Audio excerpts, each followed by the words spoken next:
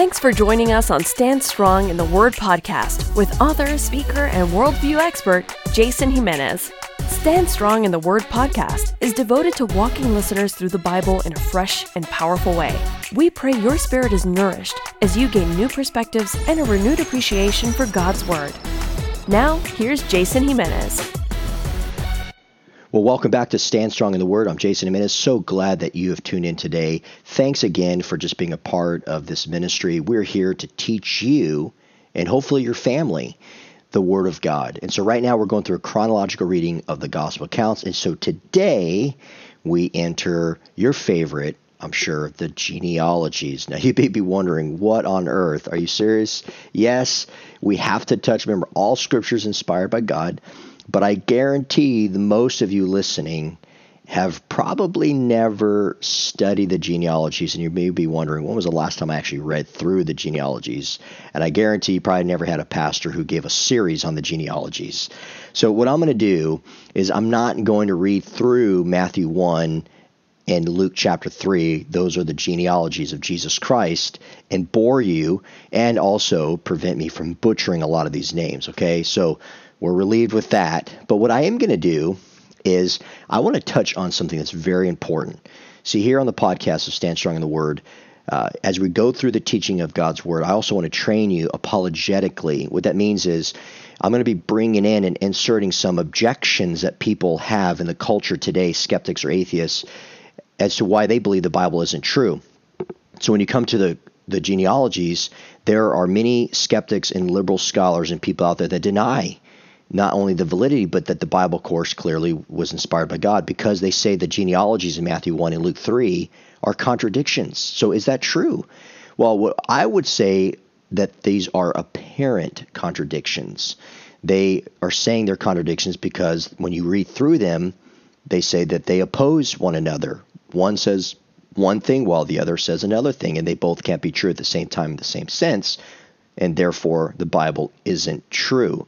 Now, before I dive into those things and we examine those objections to the context of Scripture, let me just say this.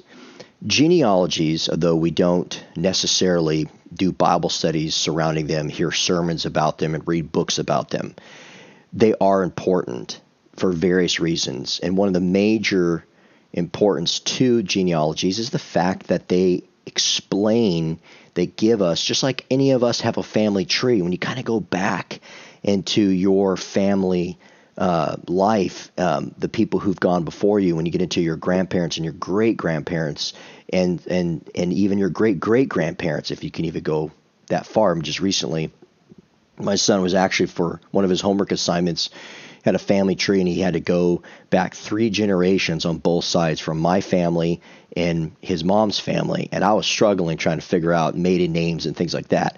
So what's pretty cool, though, about the gospel accounts is in Matthew and Luke, they give us the genealogies of Jesus, and they go back centuries.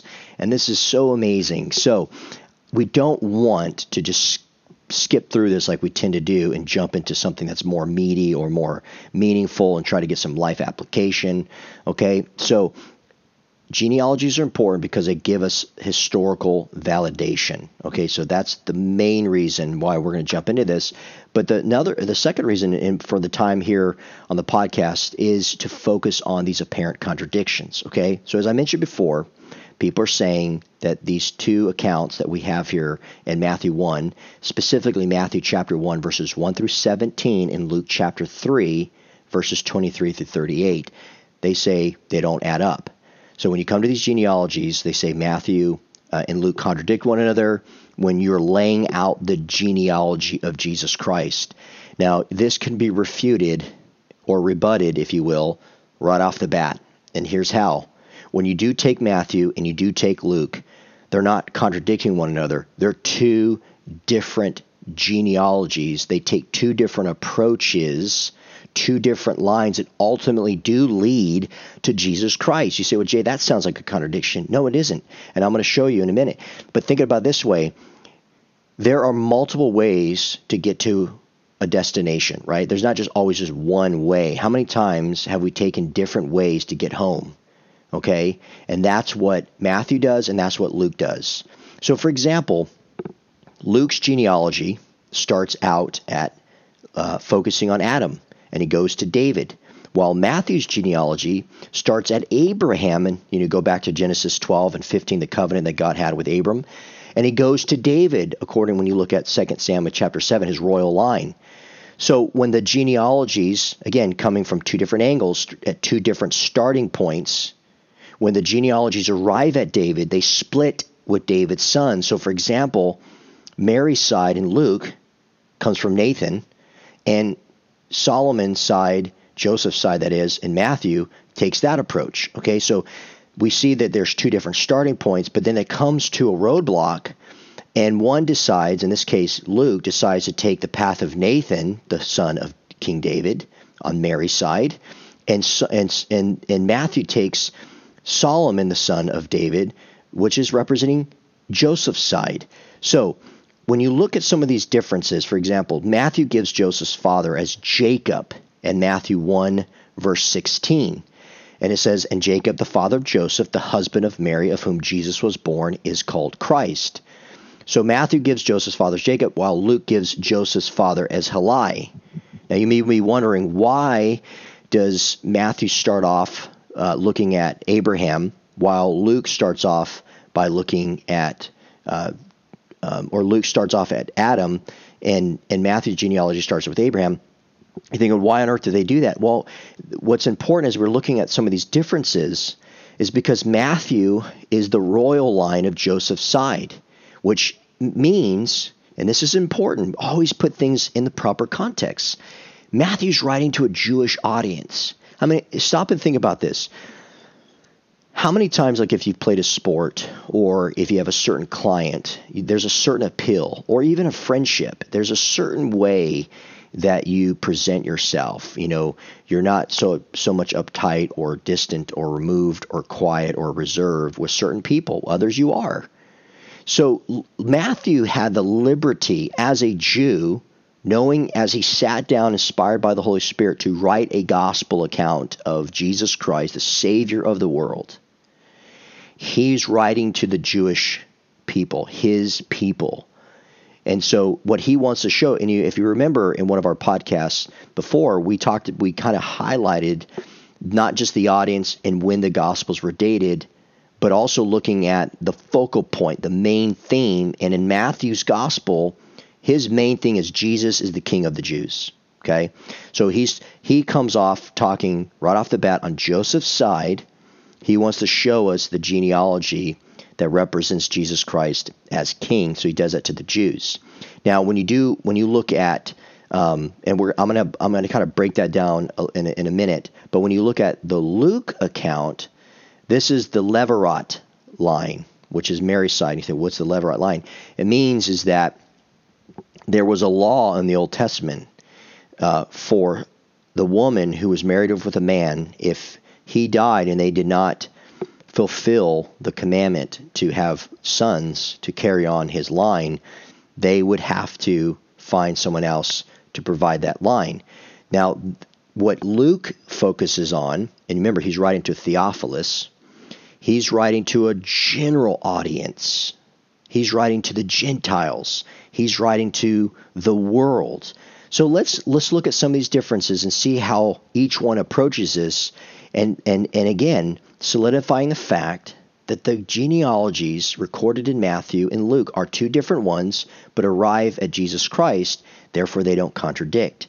So look at, for example, as I mentioned before, Matthew gives Joseph's father as Jacob, while Luke gives Joseph's father as Heli. In Luke chapter 3, verse 23, it says, Jesus, when he began his ministry, was about 30 years of age, being the son, as was supposed, of Joseph, the son of Heli.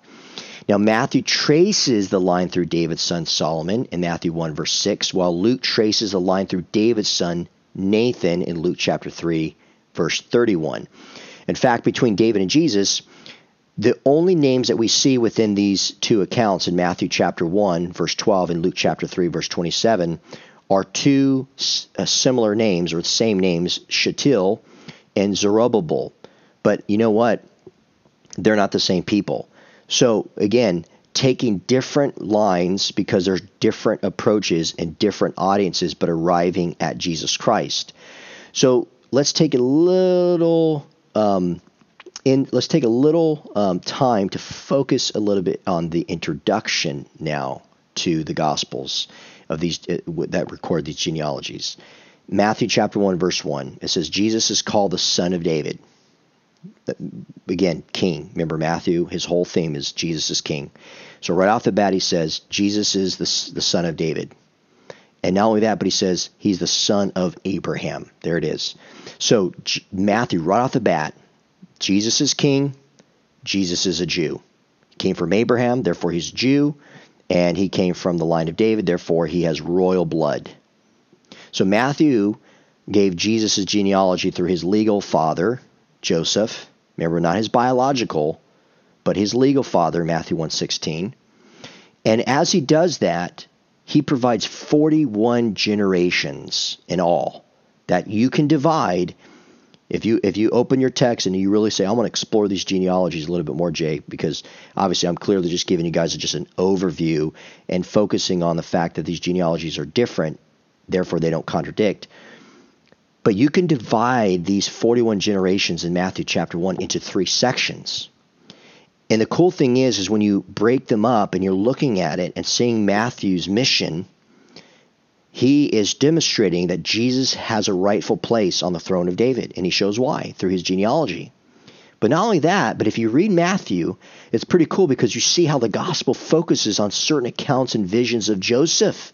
Meaning as you continue on, he gets into some details about Joseph that Luke clearly does not get into.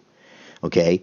So when you look at Luke's genealogy, knowing that it stems from the line of Mary, he doesn't focus on other characters necessarily because one of the main characters he wants to focus in on is who? Is Mary.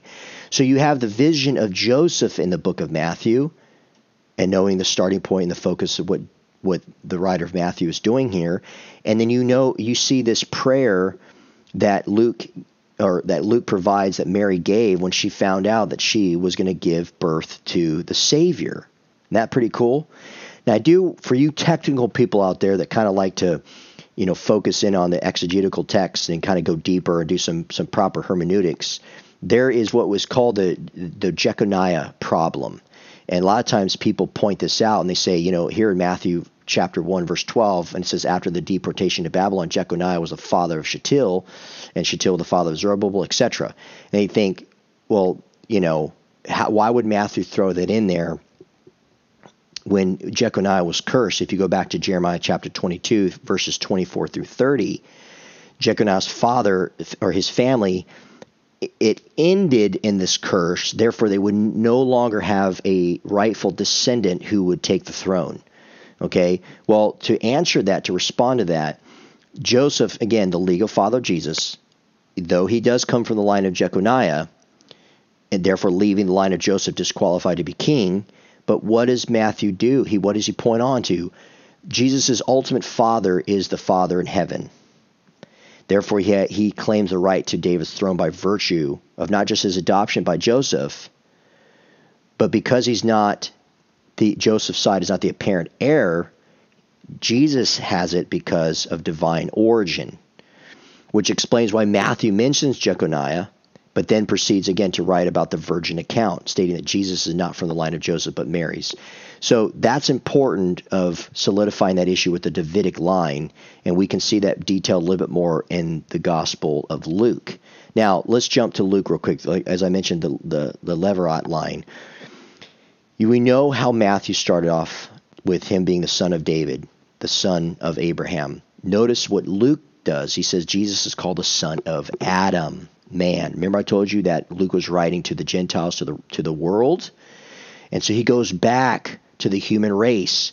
But not only that, but he also says he's not just the son of man, being fully man, born into the world through a woman, we're told in Scripture, but he is also the son of God. So Luke is focusing on the son of man. Remember, that's the theme. Matthew is the king, representing Jesus king, and Luke, refers to Jesus consistently as a son of man. So he really deals with a lot of his humanity. But right off the bat, he says he's not only fully man, he's fully God. Now, remember I told you there's 41 generations represented in Matthew. Guess how many generations that Luke records? 77 generations in total. Now, here's what's interesting. When you go look at the Levirate line, it's not about focusing primarily on women. When you're listing a woman's family tree, it was against tradition to really do that because the Talmud stated that a mother's family is not to be called a family, so they focus on the male side. But this shows homage and respect to Mary, the mother of Jesus, but at the same time, not just omitting certain women, but Luke focuses strictly on the Jewish procedures, but still identifying the fact that this genealogy is in fact out of Mary's. Because you notice the definite article, the, is missing from Joseph's name, and all other names have a definitive article. This is important in Greek because it means that it's not the line of Joseph, but of Mary. So Luke is making that emphasis there. So that is really important. Now, I know sometimes this gets a little, too much sometimes and get a little too confusing, but I really believe, and we want to challenge you through the study of God's Word here on Stand Strong in the Word, because so many Christians are just they're just biblically illiterate. When we're dealing with a time and an era where less than 12% of Christians read the Bible every single day. So hopefully if you struggle reading the Bible, or you kind of hear something mentioned here on YouTube or whatever about contradictions, hopefully that kind of gives you some insight that as you're just kind of listening through some of the things I'm talking about, the genealogies. But I do want to say one final point to kind of help complete this whole discussion about the genealogies. And that, I'm telling you that the purpose is to validate historically through the genealogy line that helps us understand that this in fact occurred, because we can trace back where Jesus came from. But what is the need for these two genealogies in the context of Jesus? Well, remember, after the kingdom was separated after Solomon, the kingdom of Judah, which is in the capital in Jerusalem, and the kingdom of Israel, which is the capital Samaria, they had specific requirements. You remember Judah stated the king had to come from Davidic descent in Isaiah chapter 8, verses 9 through 15, and 2 Samuel chapter 7. That was Judah.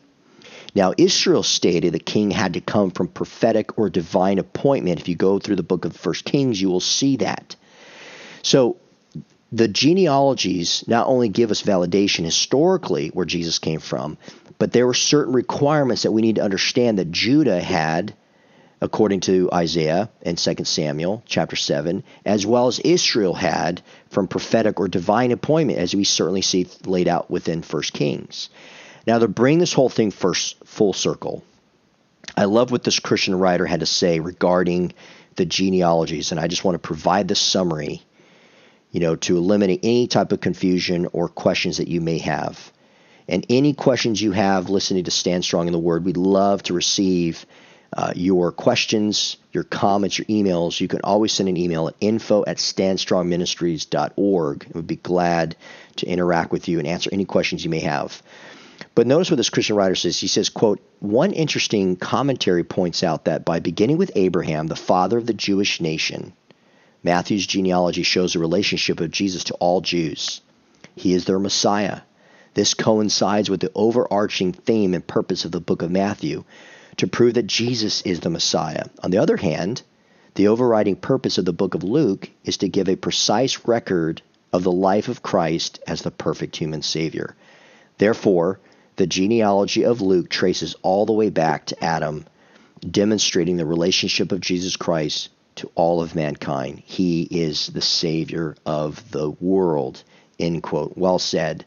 So hopefully today you got an understanding of not just the purpose of why we have the genealogies, but the next time somebody says, hey, well, the Bible isn't true because, Luke says one thing about the life and the genealogy of Jesus Christ, and Matthew says something that contradicts it. Hopefully you'll be able to explain to them that they're two different generations genealogies, but they lead to Jesus Christ. And here's why: because Matthew's approaching the Jews, while Luke was approaching the Gentiles, to all of mankind. And you see that right off the bat, how they explain from their starting point. So I hope this has been helpful to you to understand the differences between these genealogies, and also that if you have had discussion, or you yourself have had questions trying to reconcile the differences and the, quote, apparent contradictions within the genealogies, this has been helpful for you. I want to make one final point to you in the process of going through the chronological reading of the Gospels. There are going to be things that are going to be very challenging, and there are going to be things that are going to be very frustrating when you're looking at them. And so I want you guys to know that if you have any questions about anything that we talk about here on the Stand Strong in the Word podcast, that you can send me an email at info@standstrongministries.org, and I will quickly, to the best of my ability, respond to your emails and to your questions as soon as I can. And I want to thank you. I want you to know that we appreciate you so much.